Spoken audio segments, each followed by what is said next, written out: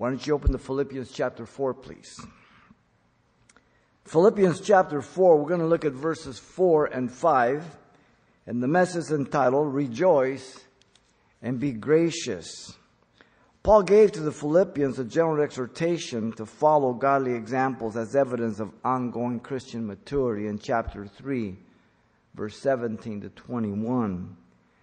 Paul has dealt with a specific exhortation for Christian unity, characterized by three things in our last study of verse 1 through 3 of chapter 4. There we saw that Christian unity can exist only in depending on Jesus by believers in verse 1. Christian unity can be disrupted also by carnal believers in verse 2. And Christian unity can be restored by believers in verse 3. Paul will continue to exhort the Philippians with some very specific commands that will still deal with unity, focusing on specific Christian virtues that are to be experienced by every believer from verse 4 down to 9. The motive is love for Christ, resulting in our love for the brethren, as he has said in chapter 3, verse 8 through 11. God initiates, we respond. He loved us first, therefore we love him in response. The vertical is always first, as we've told you often. Our relationship with God, then the horizontal plane, our relationship with each other, just as the two tables of the law. The first one is vertical, the second one is horizontal, even as the lawyer asked Jesus, which was the greatest commandment, and Jesus laid it out. Love God with all your heart, mind, and soul, and love your neighbor as yourself, reflecting on the two tablets of the law. 1 John 4:26 says, if someone says, I love God and hates his brother, he's a liar. For he who does not love his brother whom he has seen, how can he love God whom he has not seen? And so it's very important. That doesn't mean that we just agree with people that are wrong in Scripture or in heresy. No, we confront them, but we don't hate them. We deal with the issues, but we don't hate them. Now, this was Paul's prayer for them. Remember, in chapter 1, verse 9 through 11. Their growth in quality of love, there in verse 9 of chapter 1. Their growth in love for Christ in verse 10, and their growth in love for man in verse 11. So he's kind of hit it from different angles, and as he moves on in the scriptures here. Paul now exhorts the believer to yield to God in order to manifest virtues of the spirit life. And here in our text, there are three. Let me read verse 4 and 5. Rejoice in the Lord always. Again, I will say, rejoice. Let your gentleness be known to all men. The Lord is at hand. And so, the virtues here of the spirit life are three. First, the Christian is to be known for having joy. Verse 4. Secondly, the Christian is to be known for being gracious, the first part of 5. And thirdly, the Christian is to be known for expecting the Lord's coming, the second half of 5. And so we begin with the Christian is to be known for having joy. Look at 4. The Apostle Paul charged the believer to rejoice. Rejoice in the Lord always. Paul has indicated an order here to be to the believer at Philippi. This is not a suggestion, it's another a command. The word rejoice is in the present imperative command. You as a parent give commands to your children. Sometimes you have conversation and you suggest do some things, but there's sometimes a very, very direct, purposeful commands for your child to follow. The word rejoice simply means to be glad. This is not a command for the few. And so it's for all believers, not for the spiritual elite, but for all who have been born again. We must understand that the Bible is the same for you and myself. We have the same text. We follow the same Lord. We are given the same promises. We are given the same standards. No one is to be any different at all. Literally says, keep on rejoicing in the Greek. It is a key word and theme for the epistle, as you know. It's found in chapter 1, 1, 2, 3, 4 times. Chapter 2, 1, 2, 3, 4, 5, 6 times. Chapter 3, 1 time. 4, 1, 4, 4, 4, 10. In two forms, joy and rejoice. It's key. Now, the theme of joy and rejoicing is really regarding Paul. He's in prison, okay? And he's commanding them to follow his example, literally. Rejoicing and joy is a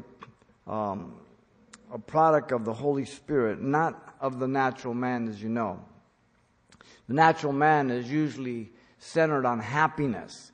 In fact, there's a whole philosophy of being happy. There's songs today of being happy, and psychology, they want you to be happy. Well, happiness is based upon your outward circumstance, your situation, how you feel. But joy has to do with who you are in Christ and who is in you. It has nothing to do with those other things. The command is not dependent on their situation or circumstance that often robs the believer of their joy and ability to rejoice due to the difficulty, even the suffering, because remember, Paul is suffering in prison. The majority of the church has always suffered. The majority of the church tonight, suffers in the world. And the same command is for them. Rejoice always. Sometimes we just culturalize it and we see the church in a tube as we are just here, but we are really the exception to the rule, the way the church has existed throughout times.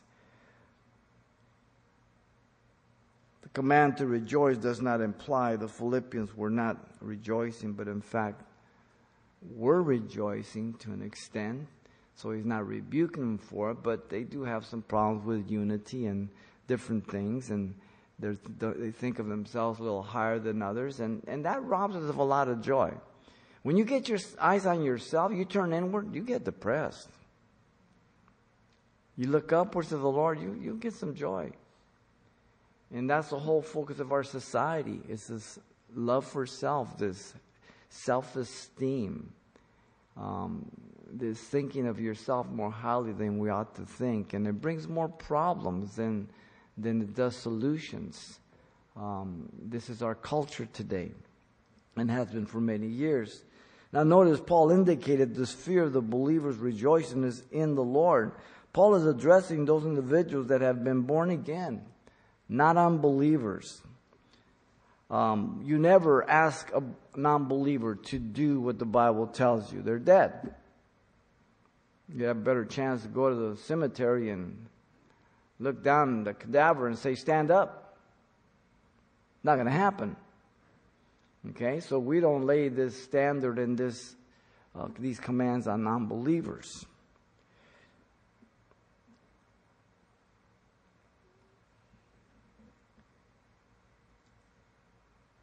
Paul indicates this fear is in the Lord.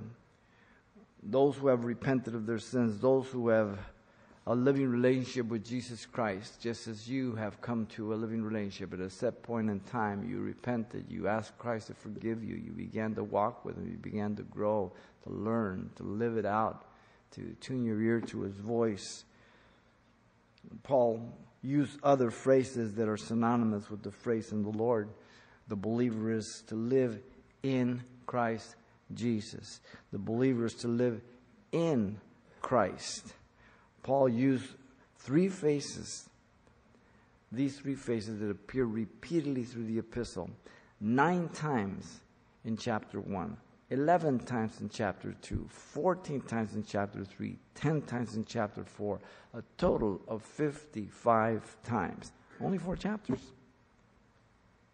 Do you think he wants us to be in the Lord, in Christ, in Jesus Christ?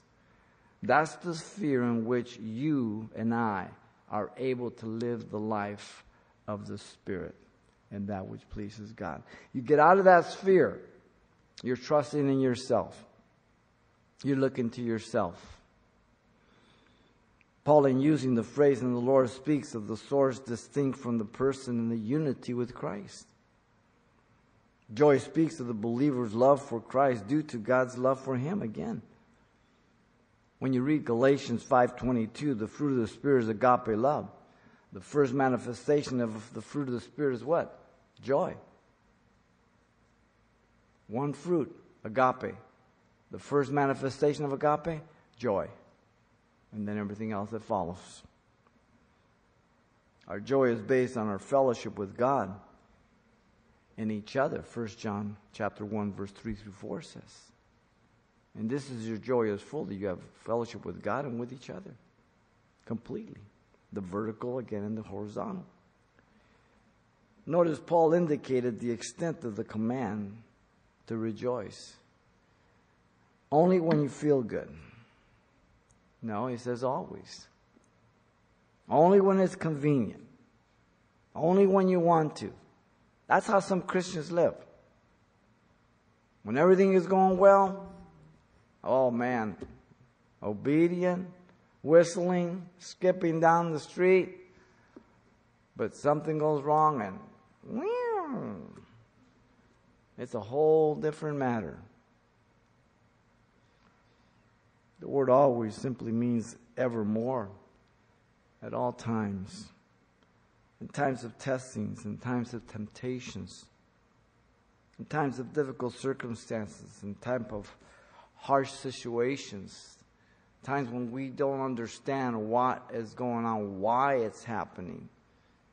Times when people would do or say or bring things upon us that we don't understand why someone would do that. It's during these times, as we turn to the Lord. The one giving the command is Paul. He is at Rome in prison, full of joy and rejoicing for them in the Lord. He was not asking of them what he had not been a doer himself. If you read the Gospels, Jesus never asked of his disciples anything that he first didn't do. Paul is the very same way. In fact, when we get down to verse 9 of the chapter, he's going to say, "That which you've seen and me do, and the God of peace will be with you." And so it's always a good principle for you as a parent, or as a Christian, or as a brother and sister in Christ, that we first live out what we tell others that they should be living. As a husband cannot give what he doesn't have, and he must first be partakers of his fruit, as Timothy tells us. He was trusting Christ, as you and I are supposed to. Now notice the Apostle Paul here confirm what he just expressed to the Philippians. Again, I will say rejoice. He's a spiritual father. If you're a parent, you know exactly what Paul is doing. These are his children. Paul declared this in an emphatic manner. The word again indicates the repetition of this action. If you're a parent again, when you want to get the attention of your child, you repeat things. And if you really want to get the attention, you say, "Look at me." And you repeat it so he sees your lips. It's very purposeful. It's emphatic. Paul is their spiritual parent, very concerned over them. And the phrase there, "I will say," is an indicative future active this time. He will decidedly say this again. This was purposeful and for their good. You as a parent say things to your kids as your parents did to you, and they knew that what they were telling you was absolutely the best for you, but you didn't like it, and you just look and you're starting to roll your eyes, and you say, "Look at me," and they say it, and even you didn't believe it as they were telling you, because it didn't make sense to you. But as time moved on, and as you've grown, you know, when you were younger, it's amazing how dumb your parents were and how smart you were. And then all of a sudden you came to a point in your life where you realized how smart your parents were and how dumb you were.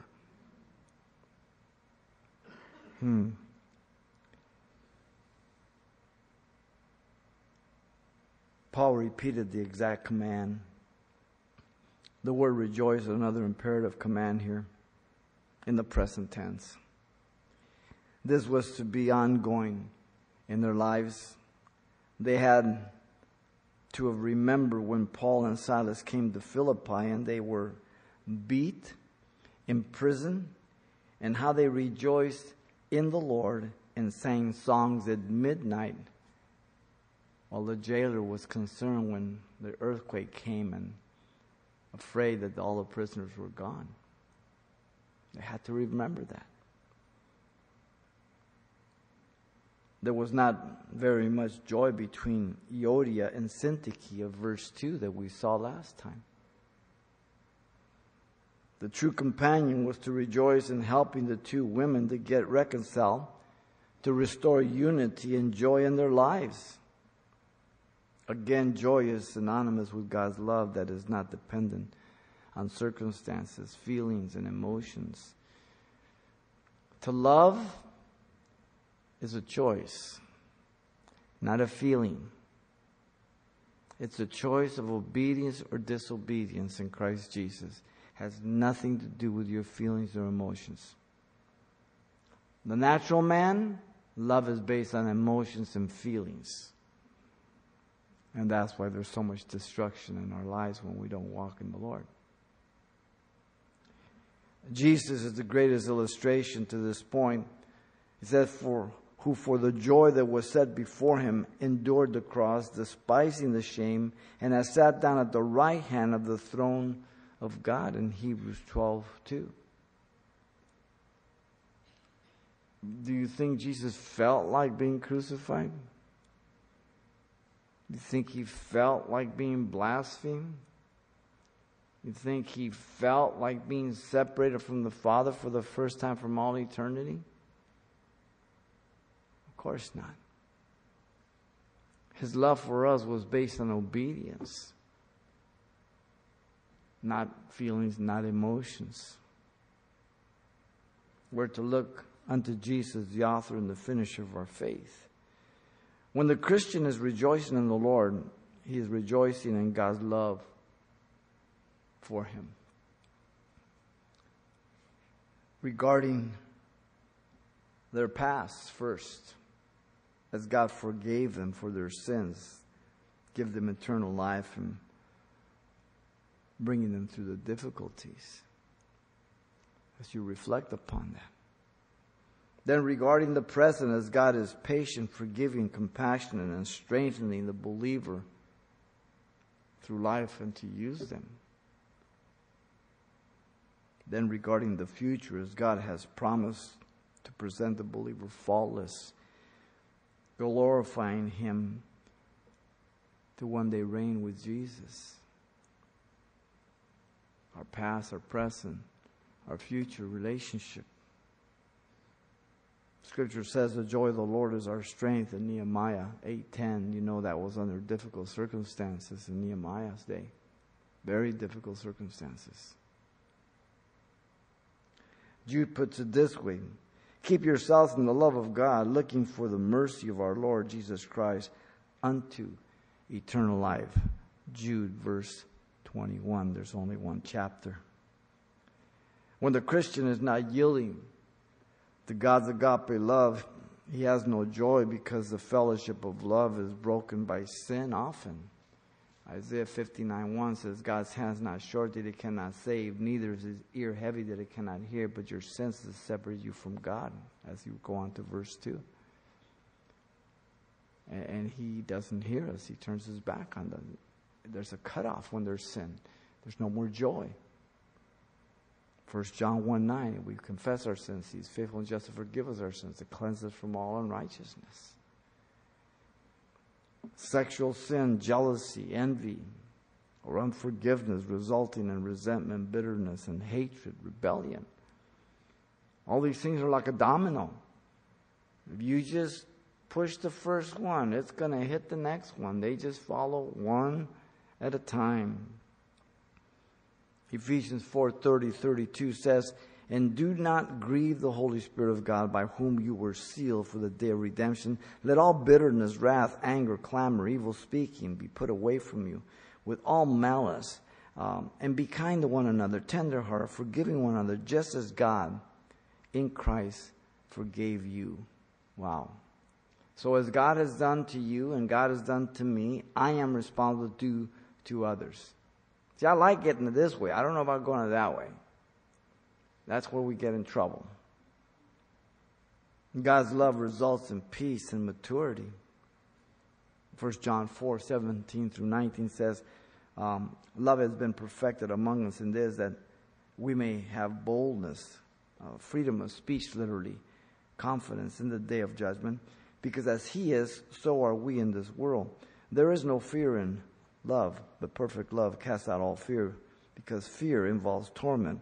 But he who fears has not been made perfect or mature in love. We love Him because He first loved us. And that's why cultivating that relationship with Jesus Christ from day to day, just like a husband cultivates his love for his wife and the wife for the husband, if you don't cultivate it, if you don't realize how blessed you are to have the other person, then you take each other for granted. Then you think that you deserve better, and you think that you've got shortchanged, and before you know it, you are all messed up. That cultivation, that walking, every day. When the Christian yields to God's love, joy follows. Listen to Colossians 3:12. On down, he says, "Therefore, as the elect of God, holy and beloved, put on tender mercies, kindness, humility, meekness, long-suffering, bearing with one another, forgiving one another. If anyone has a complaint against another, even as Christ forgave you, you also must do. But above all these things, put on agape, which is the bond of perfection, and let the peace of God rule in your hearts, to which also you were called in one body. And be thankful." When a person is thankful, they reflect upon how good they have it, how good God has been, how good God has taken care of them, how blessed they are and who they are, what they have. The whole society and culture pits us to be unthankful, to be ungrateful, to be entitled, to think we deserve much more, whatever it may be. That's the flesh. You give them an inch, they'll take a foot, then a mile. Jesus indicates obedience to love for Him, and abiding in His love is how we have joy. In John 15:10-11, it says, "If you keep my commandments, you will abide in my love. Just as I have kept my Father's commandments and abide in His love, these things I have spoken to you, that my joy may remain in you, and that your joy may be full," complete. Jesus also taught that joy at times comes through suffering. John 16:20-22, He's getting ready to go to Gethsemane. He's going to be betrayed. The cross is before Him. Listen to Him. "Most assuredly I say to you that you will weep and lament, but the world will rejoice. And you will be sorrowful, but your sorrow will be turned into joy. A woman, when she is in labor, has sorrow because her hour has come.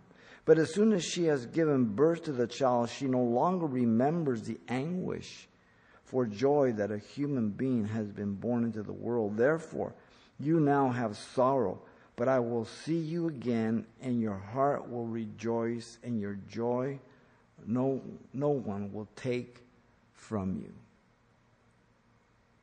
There's joy that comes through great sorrow, ladies and gentlemen. Through the valley of the shadow of death. And so the Christian is to be known for having joy. Secondly, the beginning of verse 5.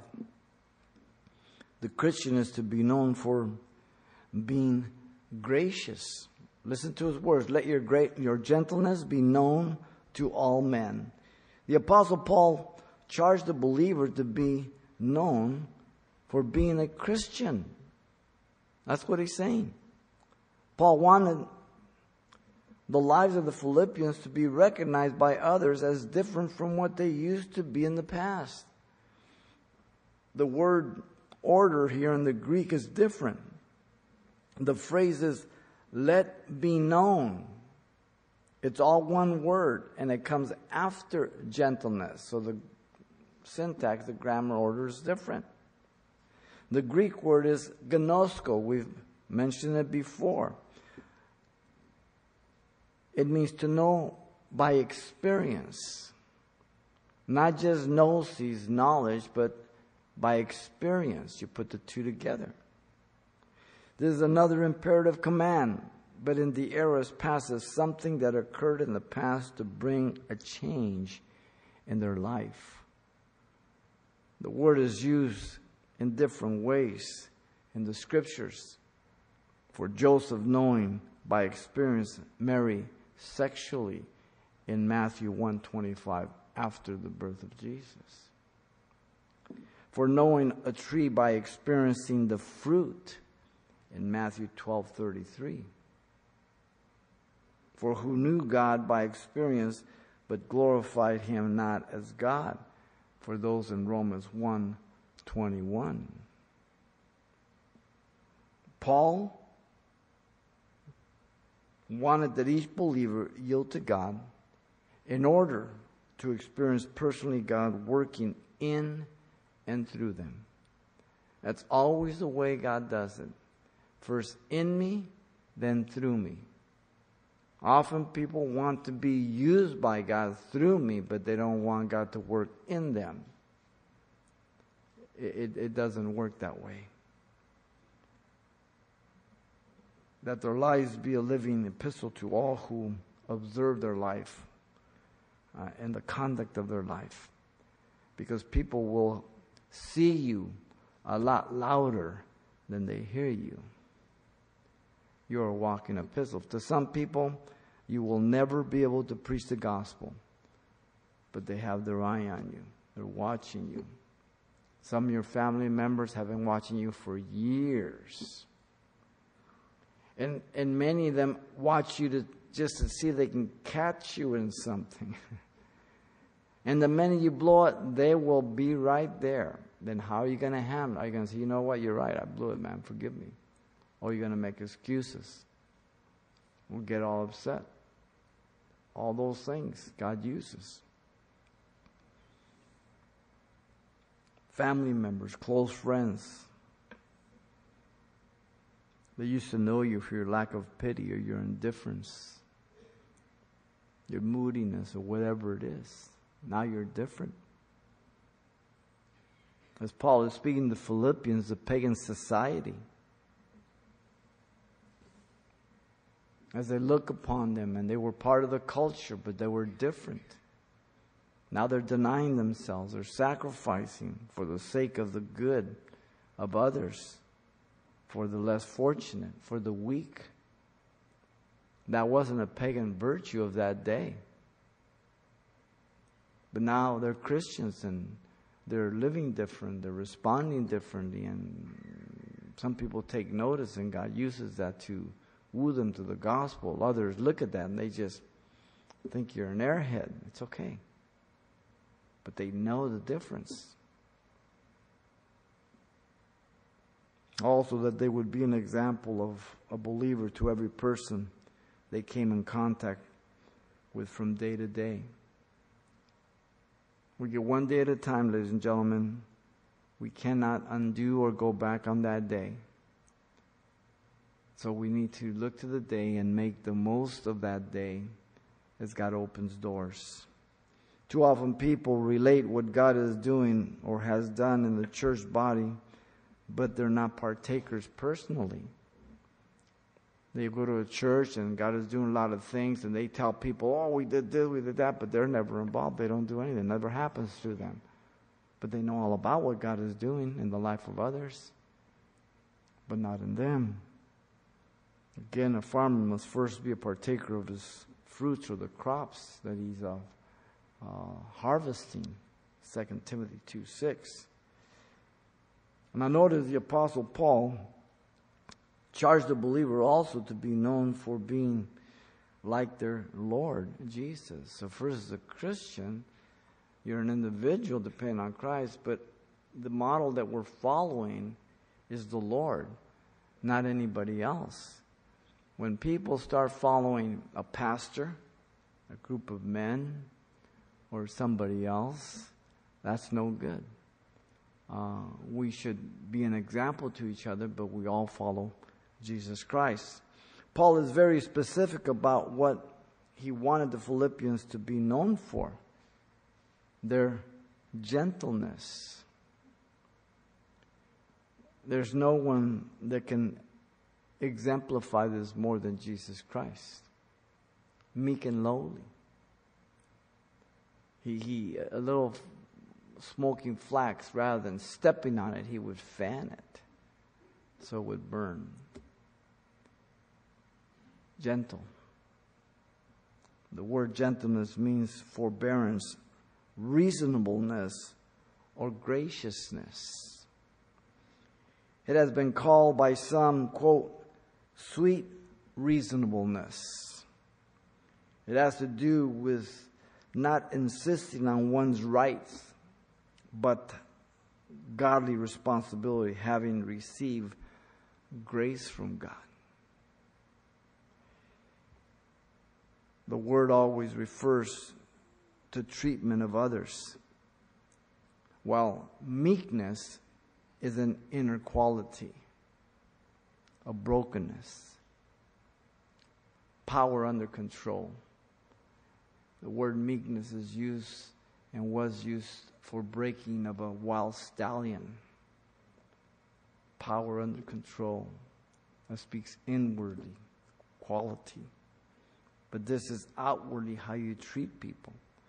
Gentleness is in contrast to unreasonable demands by one without the mind of Christ. And when we don't put on the mind of Christ, we can be unreasonable with each other or with others, that sometimes our wife, our husband, our children, or even friends, because things have not gone right, or I'm upset, or whatever it may be. Insisting on justice always and the utmost severe consequences. But if you're being like Christ, then you remember how gracious He's been to you. Forgetting how gracious and kind Jesus was with them, because they see themselves apart from others, and they can understand why God loved them, but they can't understand why God would love that other person. It's always interesting that our sin always looks a lot uglier on others than it does on us, right? There's always a reason why we did it, but others, and that's that whole flesh, that whole perspective of seeing ourselves apart from what God says we really are, that we're saved by grace and we don't deserve heaven, and we are so fortunate. Jesus was gracious to all. Nicodemus, the rich young ruler, the prostitute at Simon's house, and many, many others. If you were God and you came down to earth, would you hang out with the people He did? Would you have been born where He chose to be born? Would you allow the people to treat you the way He allowed people to treat Him? Of course not. Of course not. Notice Paul recognized that once a person experiences God's sweet reasonableness of graciousness, they should be as gracious to others, putting on the mind of Christ. The only way it can happen. He's already talked about it. by God's divine love. In chapter 2, verse 1 and 2, he says, "Therefore, if there is any consolation in Christ, if any comfort of love, if any fellowship with the Spirit, if any affection and mercy, fulfill my joy by being like-minded, having the same love, being of one accord, of one mind." Also by God's divine nature, in Philippians 2 there, verse 3 and 4 that follows. "Let nothing be done through selfish ambition or conceit, but in lowliness of mind, let each esteem others better than himself. Let each of you look out not only on his own interest, but also for the interest of others." So there's nothing wrong in taking care of yourself and the things that you have to, but you don't live for yourself. You have to care for yourself. You have to take a shower. You have to brush your teeth. You have to, iron your clothes and the necessary things, but you don't focus on yourself. You don't live for yourself. You're not your whole world. That's what he's talking about. But also by recognizing that men were instruments and vessels of God regarding the gospel. In 1 Corinthians chapter 3, verse 5 through 8, it says, Who then is Paul? And who is Apollos, but ministers through whom you believe? As the Lord gave to each one, I planted, Apollos watered, but God gave the increase. So then neither he who plants is anything, nor he who waters, but God who gives the increase. Now he who plants and he who waters are one, and each one will receive his own reward according to his own labor. But it's God who does everything. What do you have that you've not received? And if you have received it, why are you boasting? Paul says also to the Corinthians. The extent for their gentleness is to be known to all men. All, everyone, without exception. All are dead in trespasses and sins in need of salvation. Ephesians 2:1 and 2. All are loved by God, and Jesus died on the cross, John 3:16, for the whole world. Not only the Christian, but all men, saved and unsaved, are to know and experience through our lives the grace and the love of God. The reference to men there is anthropos, referring to the human race, every human being. You get your word anthropology from it, the study of man. Be they male or female, be they Jew or Gentile, Scythian, barbarian, bond or free, according to the categories of that day. Today, white, black, whatever. All these things and labels that the educators and the politicians use to pit you against one another. If you're a Christian, you should never allow anybody to divide you as a Christian on the carnal categories that they do every day today, viciously. Economic, race, and your perspective on politics. You have the freedom. Our nation has never experienced what they're experiencing right now. It's always been the land of the free and the brave. Anybody can speak whatever they want. They can believe whatever they want. They can discuss it. They can get into a debate. But push comes to shove, you can believe that. Today there's an intimidation. There's a bullying. Exactly what they're accusing others, they are doing it. The educators being top on the food chain. And the politicians know how to use those things to work for their power. If you're a Christian, you should never fall prey to that. Ever. You're first a Christian. Number one. David is a great example of graciousness by personal experience as he restored, if you remember, all that belonged to Mephibosheth, who was the crippled son of Saul, instead of demanding justice in 2 Samuel 9. As Mephibosheth just came in dragging his foot because he was crippled. and he had been hiding on Lo-debar. And he asked, is there anybody of Saul's house left? Yeah, Mephibosheth. Well, bring him in. And David blessed him with all that was his. Wow. God would have each of us to be gracious after the example of the early church when things are not the most favorable. Peter preached forgiveness of sins to the Jews who rejected and crucified Jesus Christ on the day of Pentecost in Acts 2. Stephen preached repentance to the Jews who stoned him to death in Acts 7. Philip preached to the Samaritans and the Ethiopian eunuch in Acts 8.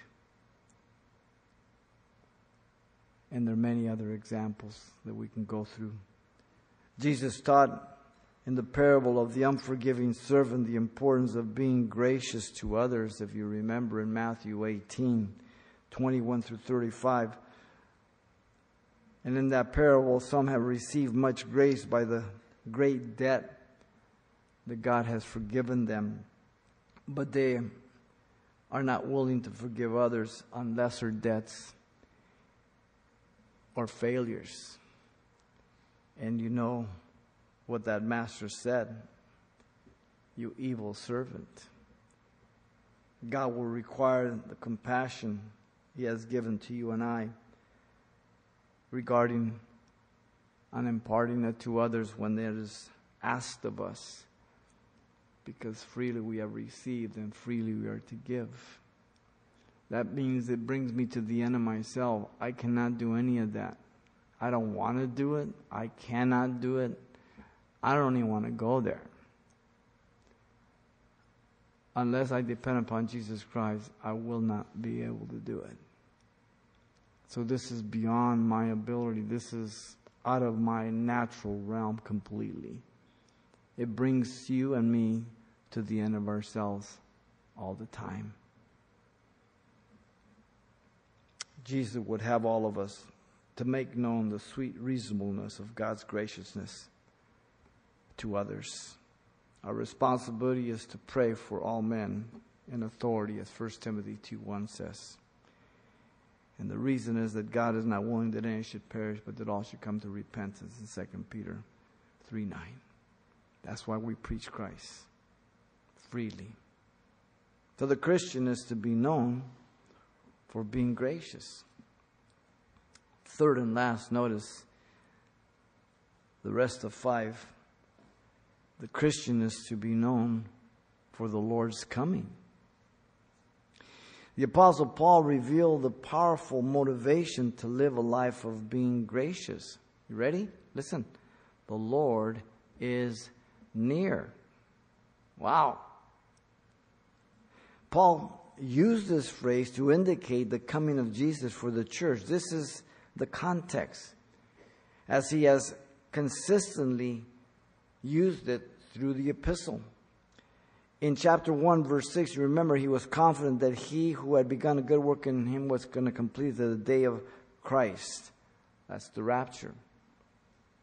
In chapter 1, verse 9 and 10, he prayed their love would abound still more in knowledge and all discernment, to approve the things that are excellent, that they might be sincere without offense till the day of Christ. That's the rapture. He said our citizenship is in heaven, from which we also eagerly wait for the Savior, the Lord Jesus Christ.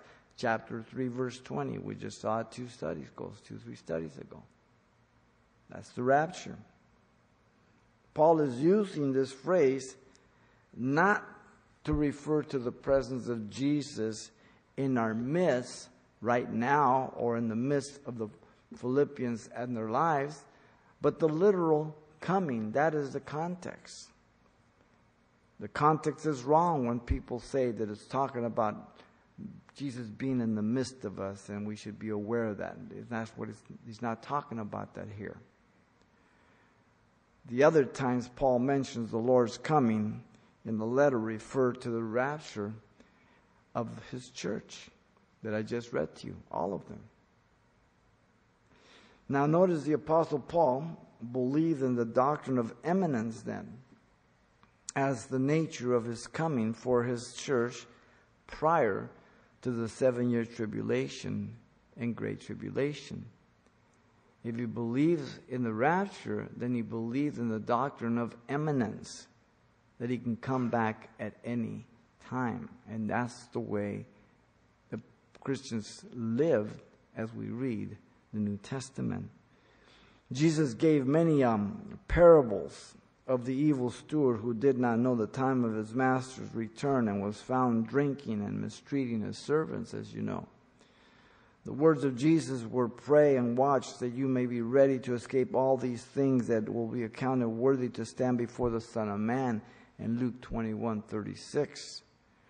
Jesus said, "No man knows the day or the hour."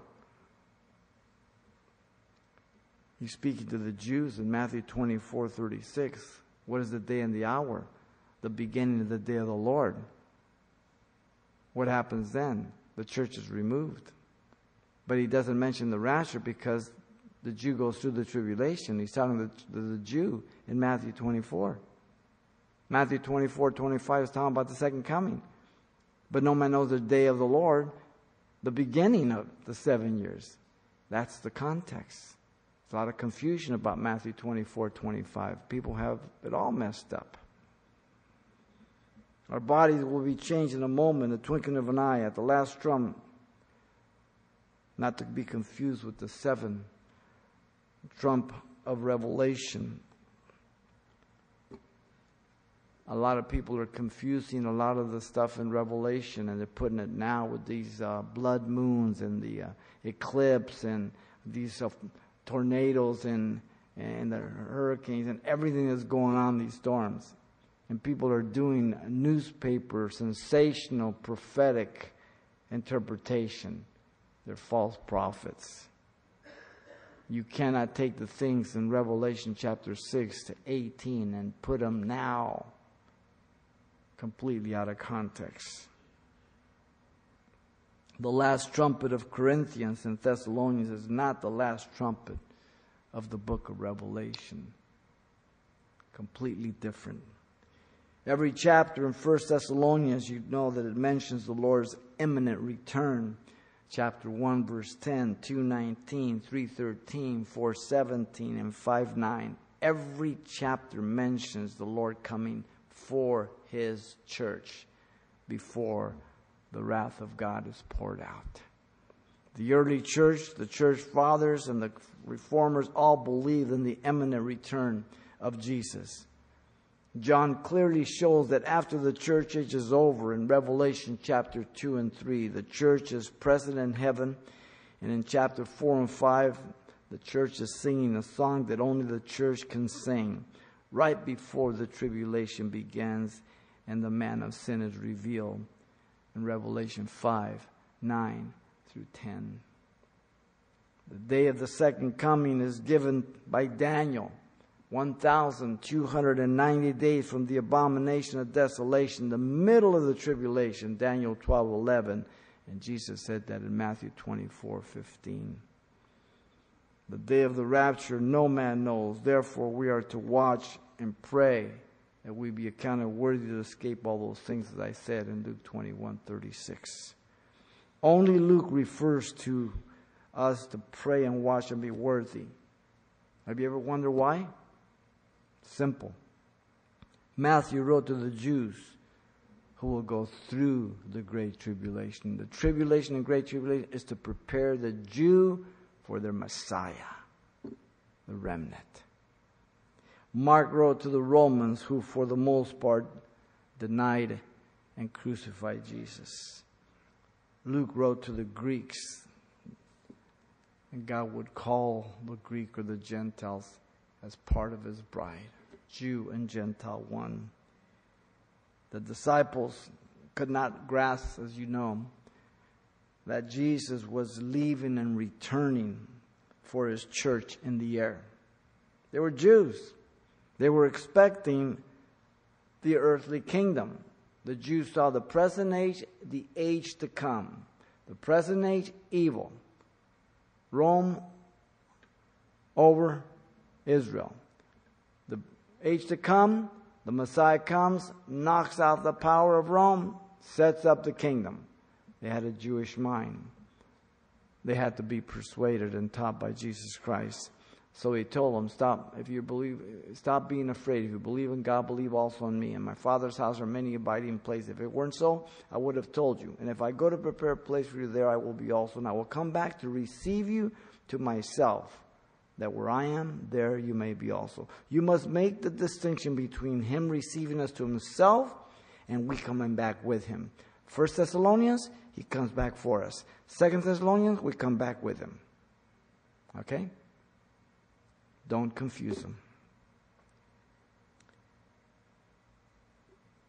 By the way, after the resurrection, when Jesus was speaking to them for 40 days, when they first saw him again, said, "Now, are you now going to restore us? It's none of your business. Just go on." Because they had the Jewish mind. A man asked a young boy, "Why do you keep looking out the window?" The boy said, "Because my dad told me, watch and be ready." Simple. Now, do you believe what Jesus said? He said, watch and be ready. Don't be distracted. Don't be blinded. Don't be deceived. The nature of the church is in contrast to Israel. Remember that. The church is made up of Jew and Gentile who have accepted Christ Jesus as Lord and Savior. Israel is made up of Jews and some proselytes. Big difference. Ephesians 2:14 and 15 and Colossians 3:11. The church was a mystery concealed in the Old Testament, not that Gentiles would not be blessed in salvation, but that Jew and Gentile would be made one in Christ Jesus, the body of the church. Romans 16:25 through 27, Ephesians 3:1 through 7, and many, many others. Jew and Gentile one. The church is called the bride of Christ, a virgin. Israel is called a wife of God who has been put away by divorce because of her spiritual adultery. Jeremiah 3:1. Don't confuse a woman who has been married, consummated her celebration, honeymoon night, and been divorced. Don't confuse her with a virgin bride looking for a wedding. There's a big difference. Those attempting to make the woman in the book of Revelation the church have a bigger problem due to the fact that she's pregnant and the church is a virgin. Revelation 12:4. Israel gives birth to the Messiah. He's caught up to heaven. So, you cannot make the woman in the book of Revelation 12:4 be the church. Impossible. The church is being built by Jesus Christ, as you know, because Jesus rejected Israel until the church is closed. Jesus says, "I will build my church and the gates of hell will not prevail against it," in Matthew 16:18. The Gentiles were grafted in like a wild olive branch, as you know, the olive tree in Romans 11 through 14. The Lord in his triumphal entry drew near to Jerusalem. He wept over it. If you had known, even you, especially in this your day, the things that were made for your peace, but now they are hidden from your eyes.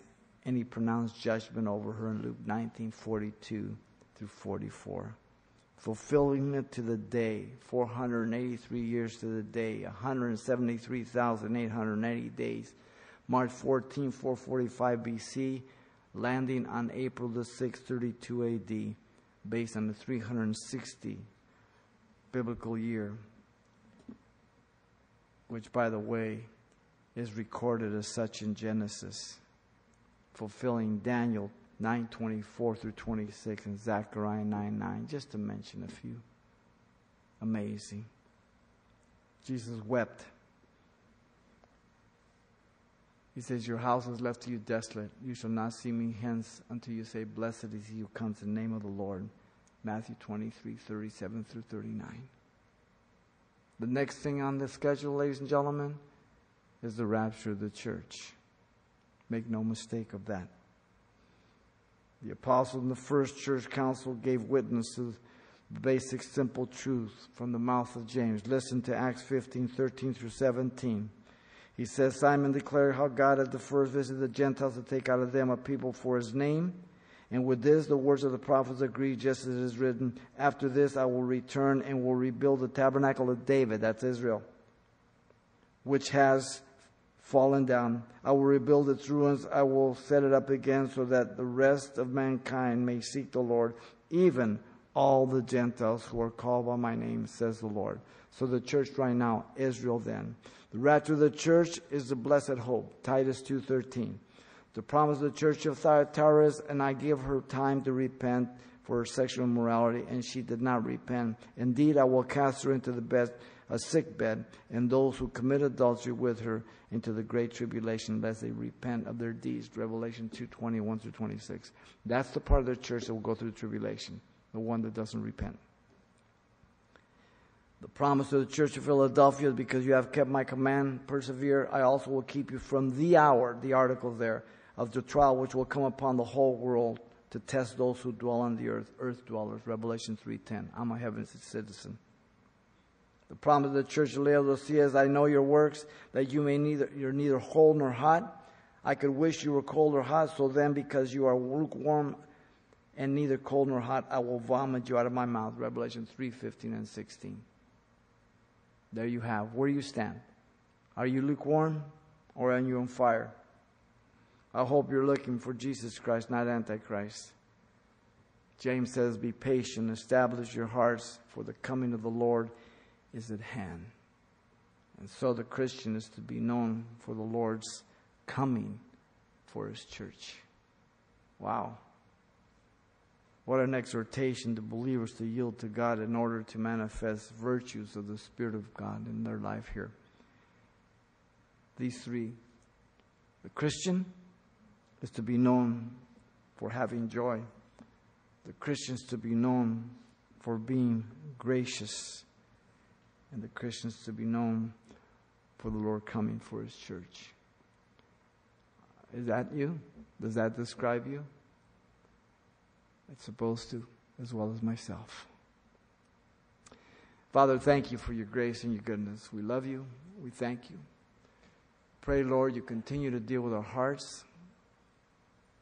And the Lord, we will look to you. Help us in our weaknesses. Help us with our sin nature, that we not yield to it, Lord, that we walk in your Spirit, that we look to you. As you're praying, if you're here tonight, if you don't know Jesus Christ as your Lord and Savior, God has brought you here to be saved, to repent of your sins. As you're out there on the internet or even the radio, if you don't know Jesus Christ as your Lord and Savior, God has brought you here to be saved, to repent of your sins, wherever you are in the world. If you call on the name of the Lord, knowing that He died for you and rose from the dead, He will forgive you and make a new creature of you by grace through faith. And He will put this joy in your heart. He will make you more like Him. And He will put a burning passion for you to look for His coming. And so if you want to be born again, this is your prayer to the Lord Jesus Christ, right where you sit or wherever you are in the world. Father, I come to you in Jesus' name. I ask you to forgive me for all my sins. Give me a brand new heart.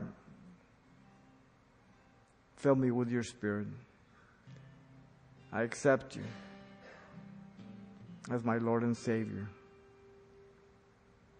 In Jesus' name, amen.